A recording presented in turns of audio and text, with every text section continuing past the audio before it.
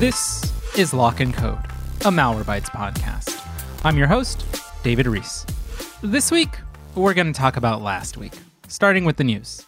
On Malwarebytes Labs, we warned readers about a surge in brute force attacks that have increasingly targeted Open Remote Desktop Protocol, or RDP, ports.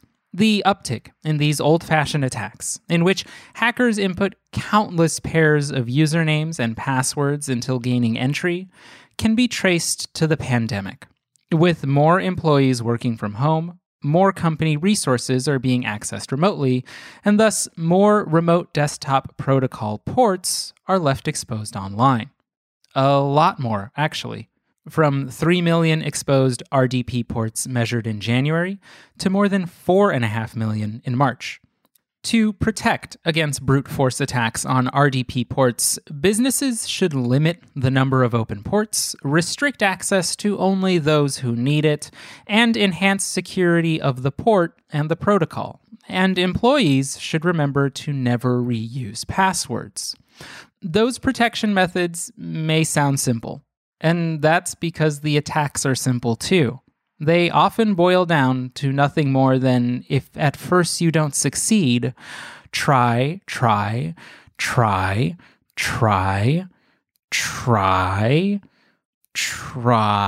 This is the next 30 minutes, folks. There's no show today. It's just me saying try. Okay, I'm kidding. Try again. Our threat intelligence team unveiled findings from its 3-month investigation into a malicious browser locker campaign. Browser lockers are deceitful web pages that trick users into believing they have a system-wide infection on their machine, and that the only way to fix the issue is to call the phone number listed on the screen. Of course, there is no real infection, and the phone number leads instead to a group of scammers who want to take the money of unsuspecting victims. The latest campaign that we found involves at least 50 obscured malicious links being shared on Facebook. Users who engage with those links are first taken to a legitimate Peruvian news site in which threat actors have taken advantage of a cross-site scripting vulnerability that allows for an open redirect. Victims are then served a browser locker web page that changes its appearance depending on their operating system, with an animation of a fake system scan and a bogus, time-sensitive threat of deleted files.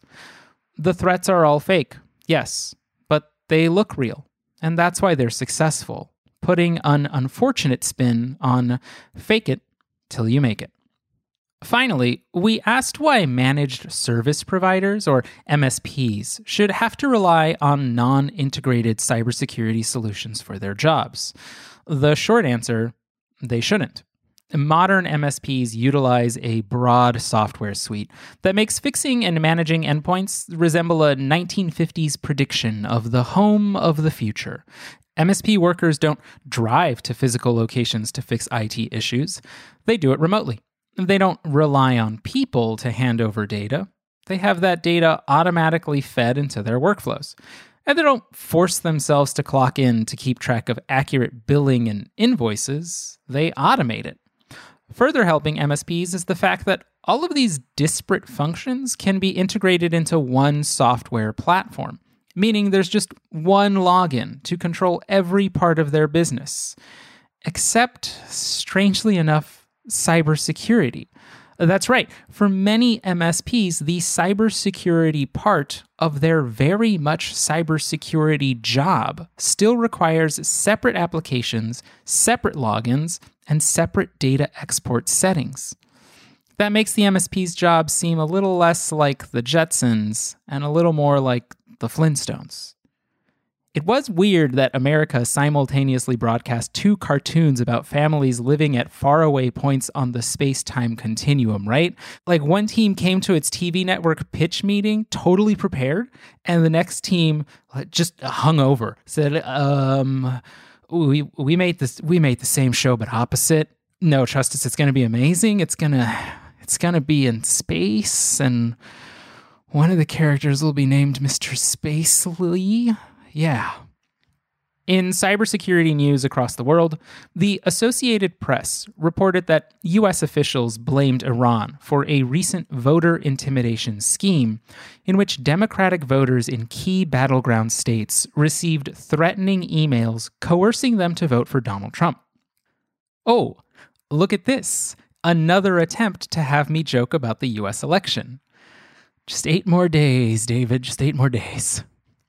ThreatPost told readers that phone call transcripts and personally identifiable information relating to prescription drug users in the U.S. were leaked by the pharmaceutical giant Pfizer. I thought Pfizer made a pill for leaks. Emergency Live detailed claims from the cybersecurity firm CrowdStrike that hackers in China have targeted COVID-19 vaccination labs in Japan. CrowdStrike's Asia-Pacific director said that government-led espionage efforts are intensifying to achieve the goal of developing COVID-19 vaccines before other countries. So really, this is like a cross-country test peek in the world's biggest classroom. The Verge wrote about a deep fake ecosystem that researchers recently discovered on the messaging app Telegram. By interacting with a series of AI-powered bots, Telegram users have been requesting fake nudes online, feeding the bots images of women found on social media. Guys. Okay. All right, guys, no. Finally, ZDNet reported that the U.S. National Security Agency published research that details the top 25 cybersecurity vulnerabilities currently exploited by Chinese state-sponsored hacking groups. So the NSA is in the publishing game, eh? Just dropping reports about cybersecurity vulnerabilities. Next thing I know, you're going to tell me the NSA has a podcast. Our main story today concerns Cybersecurity Awareness Month. This once-a-year campaign, happening now, began in 2004 as a joint effort between the National Cybersecurity Alliance and the U.S. Department of Homeland Security. The intent back then was simple. A collaboration between government and industry would give the American public simple tips to stay cyber secure, almost like a modern version of telling folks to replace the batteries in their smoke alarms. Over time, though, participation in Cybersecurity Awareness Month grew. Every October, employers roll out renewed cybersecurity trainings for employees. Maybe this month, your employer has rolled out a phishing email test. Maybe they've developed a training session on two-factor authentication. Or maybe you've gone through exercises about creating strong passwords. This is good. Sure, a once-a-year checkup on cybersecurity best practices is a little less frequent than we, a cybersecurity company, would like, but you take what you can get, you know? Still, while the value for employee education is clear, the value of Cybersecurity Awareness Month for the consumer is a little less clear. Obviously, everyone does not work at a company that participates in Cybersecurity Awareness Month, so the takeaways may feel a little more disparate. For instance, maybe I heard a long radio advert about preventing digital identity theft, and maybe I read an article or two about safely making online purchases. But is that enough? Will I remember it? Will I act on it? To help us better understand the value of Cybersecurity Awareness Month for the consumer, we're talking today with Jamie Court, president of the nonprofit advocacy group Consumer Watchdog. Jamie, welcome to the show. Thanks. Great to be with you. Jamie, to help our listeners understand a little bit more about you and about Consumer Watchdog, can you just explain your background, your role, and the advocacy group's role? Yeah, well, Consumer Watchdog's been around since 1985. We've been fighting corrupt corporations, crooked politicians since then. It started with a ballot measure in California called Proposition 103, which regulated the insurance industry from top to bottom at the ballot in 1988. And has saved literally $150 billion, it's with a B, for consumers, according to the Consumer Federation of America. And we've branched out since then We enforce that law. We're still the only state in the nation that doesn't charge people based on their zip code. Mm-hmm. We have kept auto rates relatively flat because we put elected insurance commissioner in charge, and he's got to approve or deny rates. We've branched out since into a lot of other areas, and one of them has been online privacy and cybersecurity. Around 2000, we were very involved in financial privacy reform. We were involved in the California Consumer Protection Act, which was passed in 2018, which creates new privacy safeguards. And we've done a lot of work on cybersecurity in the context of automobiles.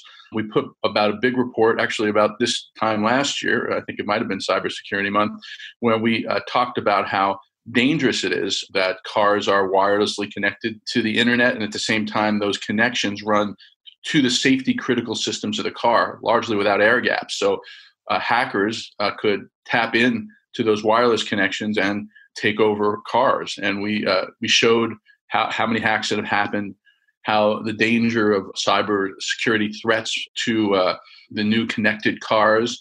And we use the opportunity of Cybersecurity Month as a way of educating the public about that. And in fact, we're going to break a little news now. We're going later this month, probably next week, going to release the 2020 Connected Car Report, which shows the threat to all the top models, the top 10 models from Car and Driver, how many of them are connected wirelessly and to the safety critical systems in the car and how easy they are to hack. And I'll preview the big reveal. We actually hacked a car. We're going to put that video on YouTube. We actually hacked into one of those cars. So that's been our cybersecurity educational opportunity this year. Let's get right into it. We're going to start kind of broad here, right? And like everything you said here, consumer watchdog, looking out for the consumer, doing a lot of work, activating the public, investigating consumer issues, corporate misbehavior. Sometimes, like you said, also even bringing legal action. Here, we're summing it up. You represent the consumer. And so from that perspective, to you, what is Cybersecurity Awareness Month even about? In looking at things like who has it helped and has it raised awareness in a considerable way? Well, I think it is an opportunity for companies and for groups to raise awareness. It's just another opportunity that has to be made use of.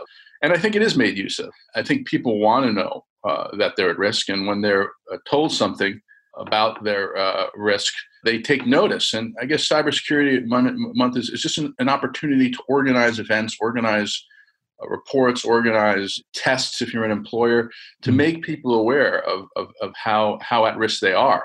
And I think this year, actually, it may have suffered a bit because of the focus on COVID in the mainstream media. On the other hand, a lot of people are home, they have downtime, maybe they're more ready to listen to the messaging that groups and employers are putting out. Obviously here, someone like Consumer Watchdog is looking out for the consumer. Who else is joining you in this? Is there a stable of folks out there, news outlets who reach out to Consumer Watchdog during this month, or other advocacy groups that you work with? Who else out there is going to bat for the consumer during this specific awareness campaign?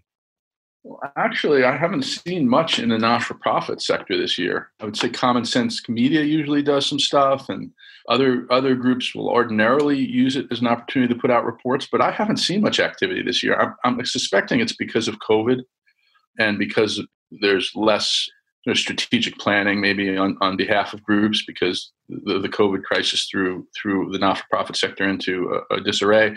Usually there is quite a bit of activity, though. There are usually, groups will organize whatever cybersecurity report they have to come out this month. They will, if they can, punk someone and do it, show how easy it is to phish or to get someone's email. But, these are pretty serious times with the election, with the COVID crisis. I think everybody's focused on November 3rd, and I think Cybersecurity might have suffered a little for that.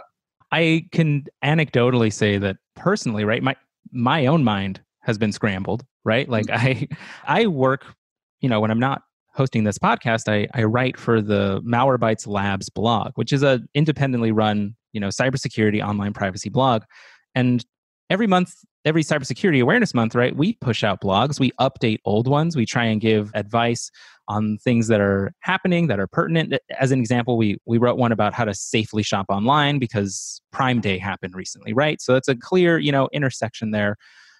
And at the same time, that felt like a real struggle to get that piece out and up online because there were so many other things that are just happening in the day-to-day, like you said, like coronavirus, like just the general anxiety about an election coming up, I do understand people are kind of burnt out. People are exhausted. People are worried.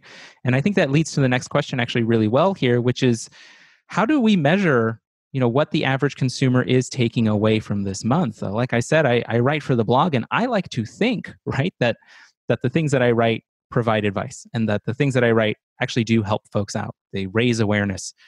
But other than looking at like, okay, these are page views, right? I don't know how to measure whether or not the consumer is coming away with actionable advice that they actually take into their lives. And so I wanted to pose that question to you.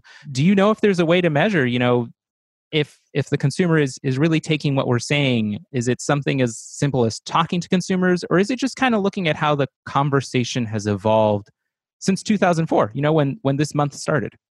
What I look at it is, have you pierced the culture with some piece of information? I remember a few years ago, we put out a report, it was the first report on how Alexa and Echo eavesdropped on your conversations. And it was a report where we looked at the patents for Alexa and Echo and showed how they have these diagrams where they have the device and then they have the room of the kid is in it and what's on the bookshelf and the baseball glove. And they actually patented the device surveils the room. They talked in one of the patents about how they can hear ambient sound and detect kids' noise in the house. And we've put out these patents to show that Alexa, at least by design, was equipped to listen when it's supposed to be off and to surveil people's houses. And it made a huge impact. Initially, actually, we put it out at the end of the year. I think it was December. It was on CBS Evening News. It got a little bit of action, but then it wasn't enough. It was like at the end of the year. If it was around Christmas, we did it to try to show, if you're buying this, it's dangerous. It didn't make a huge impact. I mean, it got coverage, but then in February, I believe, the New York Times put it on the front page. And then Saturday Night Live did a joke about it on Weekend Update, where Michael Che said, a consumer group found that Alexa listens in, and that's why I get these emails all the time for this antacid. Anyway, I knew when Saturday Night Live did a joke about it, it made an impact. And it was 2 days ago, I was doing a debate on Prop 24, which is this new privacy protection in California that everybody should vote for. And one of the people on the debate mentioned, these smartphones they're like surveillance devices. They listen. Does the initiative do anything to attack that? So, when it becomes part of a cultural dialogue, when it hits Saturday Night Live, that's when you know you made an impact. And it's an intangible way of figuring it out. But I think people know that now. That's so funny that you mentioned it that way, because I actually spoke to two journalists last week separately, right, about the role of journalism in cybersecurity and the way one of the journalists, Alfred Ng at CNET, measured how public awareness had changed. Is he said the exact same thing. He says you have to look at the memes. You have to look at what people are joking about in a way that it's such common knowledge that firing off a joke will be universally laughed at. And he was talking about surveillance, and here we're talking kind of similarly, right? We're talking about potential for surveillance of a smart speaker that is working in tandem to be a listening device. It also kind of lines up pretty well with, I think last week, there were announcements that there's a new, I think, Nest device or a new Ring device that can fly around in your home. And and so that obviously brings about concerns, and that brings about fears. And like you said, that is a good way to measure, are we at a different place than we were before? And I think you're right. I think we are.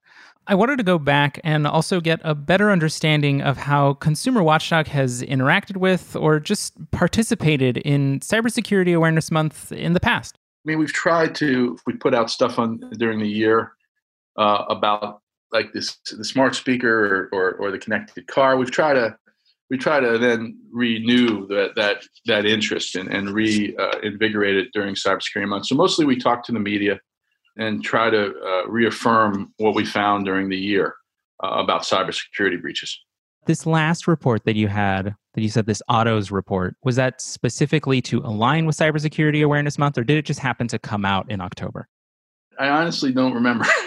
I can tell you the report that we are going to put out next week is aligned with Cybersecurity Month, and it is the update on that report. The report was called Kill Switch, how your connected car is a danger and what you can do to stop it. That was 2 years ago.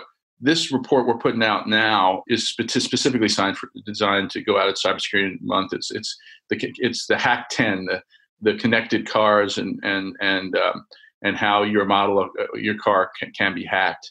And the hack that we performed on a major car model is a video that we're going to be putting on YouTube. And we're going to not tell the car maker how it was done. We're going to see if they can find it, because the car makers often put out these bug bounties and pay people for the information. These white hat hackers get paid to turn over these information about how these companies can be infected with malware. And we're not doing that. We're trying to prove the threat and the peril and seeing if the company itself can figure it out and put an end to the security breach. Do you know if other folks take that same approach? That's the first time I've heard of that, and working somewhere where, bug bounties are such a common part of life, of our engineers' lives and their outside work. I'm just curious. I've never heard that before. Do you know of other folks who do a similar approach? No, all of them are white hat hackers. They all turn over the information to the companies and have the companies patch it before they make there's some groups of hackers, particularly in China, that have hacked BMWs, have hacked Teslas, and they turn it over to the company, work with the company to fix the problems, and then like 6 months or a year later, turn over that information at a conference along with BMW or just so. Mm-hmm. They're all very careful not to put a vulnerability into the public domain, which we think is dangerous, because while it takes some research talent and some money to find a vulnerability, there are foreign governments, foreign agents who would love to find a way to hack we talk about fleet-wide hacks. All the hacks now that can be done, if you can do it to one car, you can do it to any of them because they're connected.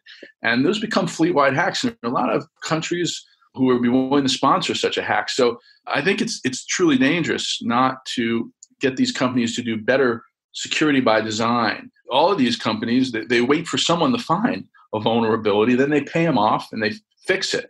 That's a terrible way to do this, because we need security by design, where we have the design to prevent the malware. And the companies don't do that. There is no security by design. They need to do air gap technology between the safety critical systems of the car and the wireless connections, but it's too enticing for them to want to be able to sell the fact that you can remote start your car from a cell phone, which is where all these cars are going. Mm-hmm. And when you can do that, you have to have the safety critical systems, the brakes, the engine connected to the wireless carrier. And if you can start a car from any cell phone in America through an app, then anyone can break in to a car through that same method. And that security by design is what we need to get to. Instead, these companies rely on the white hat hackers, and we're just waiting for the day when some hostile actor, we're not hostile, but we're not going to tell the company what vulnerability we had. We're waiting for the day when some white hat hacker is not a white hat. And then if it happens, the companies are going to be shocked, and unfortunately lives are going to be lost. And we're going to have this vehicle security by design conversation. From what you were saying there, right, just the conversation itself, right, that you're trying to move folks into not having white hat hackers fix the vulnerabilities that are in there, but to take more upfront responsibility, have the security by design. And what I'm getting at here is that conversation already, as part of something, right, that is happening during Cybersecurity Awareness Month, is so much more advanced than what I think, I said at the top of the show, which is like, this began as something which was similar in concept to telling people to replace the batteries in their smoke alarms. Like, those are easy, simple things that people can do, 30 seconds. And what I'm curious about here is, from your perspective, has your work, has it gotten more difficult? Has it gotten more nuanced, more intricate? How has it changed? Because now the consumer has to do, it feels like a million things, to do something like protect their privacy online. They have to do a litany of, management of their settings, of downloading add-ons, tracker blockers. And so, I'm just getting back to that. How has the work changed for you, over like a decade and a half? Well, the burden has gone to the consumer. It has become more complicated to try to protect people's privacy, to protect their security. And the companies have unfortunately gone to the lowest common denominator of doing it cheap and easy, not safe. And then if they get sued, it's an arbitration, they pay off the plaintiff, and it's done. I think we're really concerned, for instance, with the automobile industry. They're treating this automobile like it's like it's a cell phone. The level of security on these automobiles is like a cell phone, and cell phones are not secure. So we are concerned, and Cybersecurity Month for us, at least, is an opportunity to raise the stakes, to show how dangerous it is, and to make people panic, because that's what's going to get some change from the industry. Do you ever worry about undue panic? Do you ever have conversations about, maybe this doesn't rise to the level of panic? That was something that also was brought up on the last interview I had, which is, you don't want to make people afraid of everything, because then they'll fear sort of nothing, right? Just this exhaustion. And so because you brought that up, hey, this word panic, I just want to know how you folks measure that, how you folks make sure that, kind of lighting people up is the right response for a targeted issue. Well, I think on the connected car, it's warranted because everybody sees the convenience, and the dealers all push the convenience of starting your car remotely, and no one sees the other side, which is it can be hacked. And if it's hacked, it's going to be hacked on a fleet-wide basis. And if the cars are hacked on a fleet-wide basis and there's a malicious actor, a lot of people are going to die. Now, it would take a lot of money to get that done. It would, a government would have to make itself the target of the U.S. retaliation. But it's very possible that it could happen. And we want people to panic because we want them to think about introducing the idea that car companies should have a kill switch, an opportunity to have that internet connection to the safety critical systems turned off when they don't want it on. And also, if there were a fleet-wide hack, it'd be really hard. Think about American transportation would ground to a halt the next day. We're trying to have forethought, and unfortunately, people haven't thought about it enough. I wanted to wrap up and ask you, sort of ideally, what would you like to see from Cybersecurity Awareness Month? Again, for the consumer, and that could be, more integrated partnerships with other nonprofits, maybe nonprofits that aren't directly consumer related, right? People can sort of name a few off the top of their head. There's Consumer Reports, right? There's a couple of others. And so I wondered, ideally, what does this month look like for you? Is it hosting in-person events, when coronavirus is over? Is it, releasing reports that you folks already do that get the press coverage that they deserve? What does it look like? Well, ideally, I'd like to see a cybersecurity reform every cybersecurity month because we need these reforms. We work with Senator Markey, Senator Blumenthal to raise the issues with NHTSA, for instance, on the connected cars.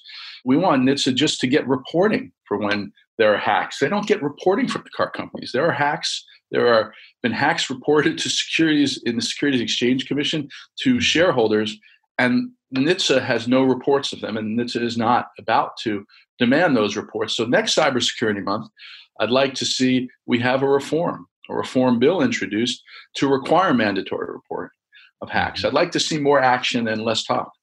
Can you help us also just understand what NHTSA is, what their role is in all of this, and why they aren't asking for those reports? The National Highway Traffic Safety Administration is in charge of the safety of our vehicles. And they're not asking for those reports because they don't see a defect in the car. They haven't defined a defect in a car on a cyber security basis in the same way that they've defined a defect subject to a recall in a mechanical issue. In a mechanical issue, the companies now have to tell NHTSA they have to issue recall notices. NHTSA has yet to define susceptibility to malware, a cybersecurity attack as a defect in the car. And when they do that, then there has to be mandatory reporting to NHTSA. And then when NHTSA has it, if it's not fixable, or if perhaps it's systemic, NHTSA should be able to order some type of change to the structure of the car, hopefully security by design. We're hoping that'll change on January 5th or 20th. And we're going to have a new day at the agency. And hopefully, if the Senate changes hands, and Senator Blumenthal and Senator Markey are in the majority, they'll be demanding that, and they'll actually have someone returning their calls and their letters. Markey and Blumenthal wrote 2 letters to NHTSA before we got an answer from NHTSA, and NHTSA's answer was not on point. I'm glad that you directly tied that so much of this also is related to what is happening in Congress, because it is. And it sometimes feels unfair that, again, a lot of the burden has been placed on the consumer. And yet the decisions still, the broad system-based decisions are beyond their grasp. And so I just think that's an important thing to point out, right? We're being tasked with more, but sometimes it feels like our voices for, again, system-wide changes are being unheard. They're going ignored. And that we have few people working for us too. I mean, the federal agencies in charge with cybersecurity have shut down and relinquished their responsibility for it over the last 4 years. And when you don't have government on your side, you're really disarmed. Jamie, I just wanted to thank you again for being on today's show. My pleasure. Thanks for doing it. I appreciate all the awareness you raise. To our listeners at home, we'll talk to you again in 2 weeks when we offer you an inside look at a cybersecurity webinar here at Malwarebytes, hosted for our employees, featuring Chief Information Security Officer John Donovan and a Director of Malwarebytes Labs, Adam Kajawa.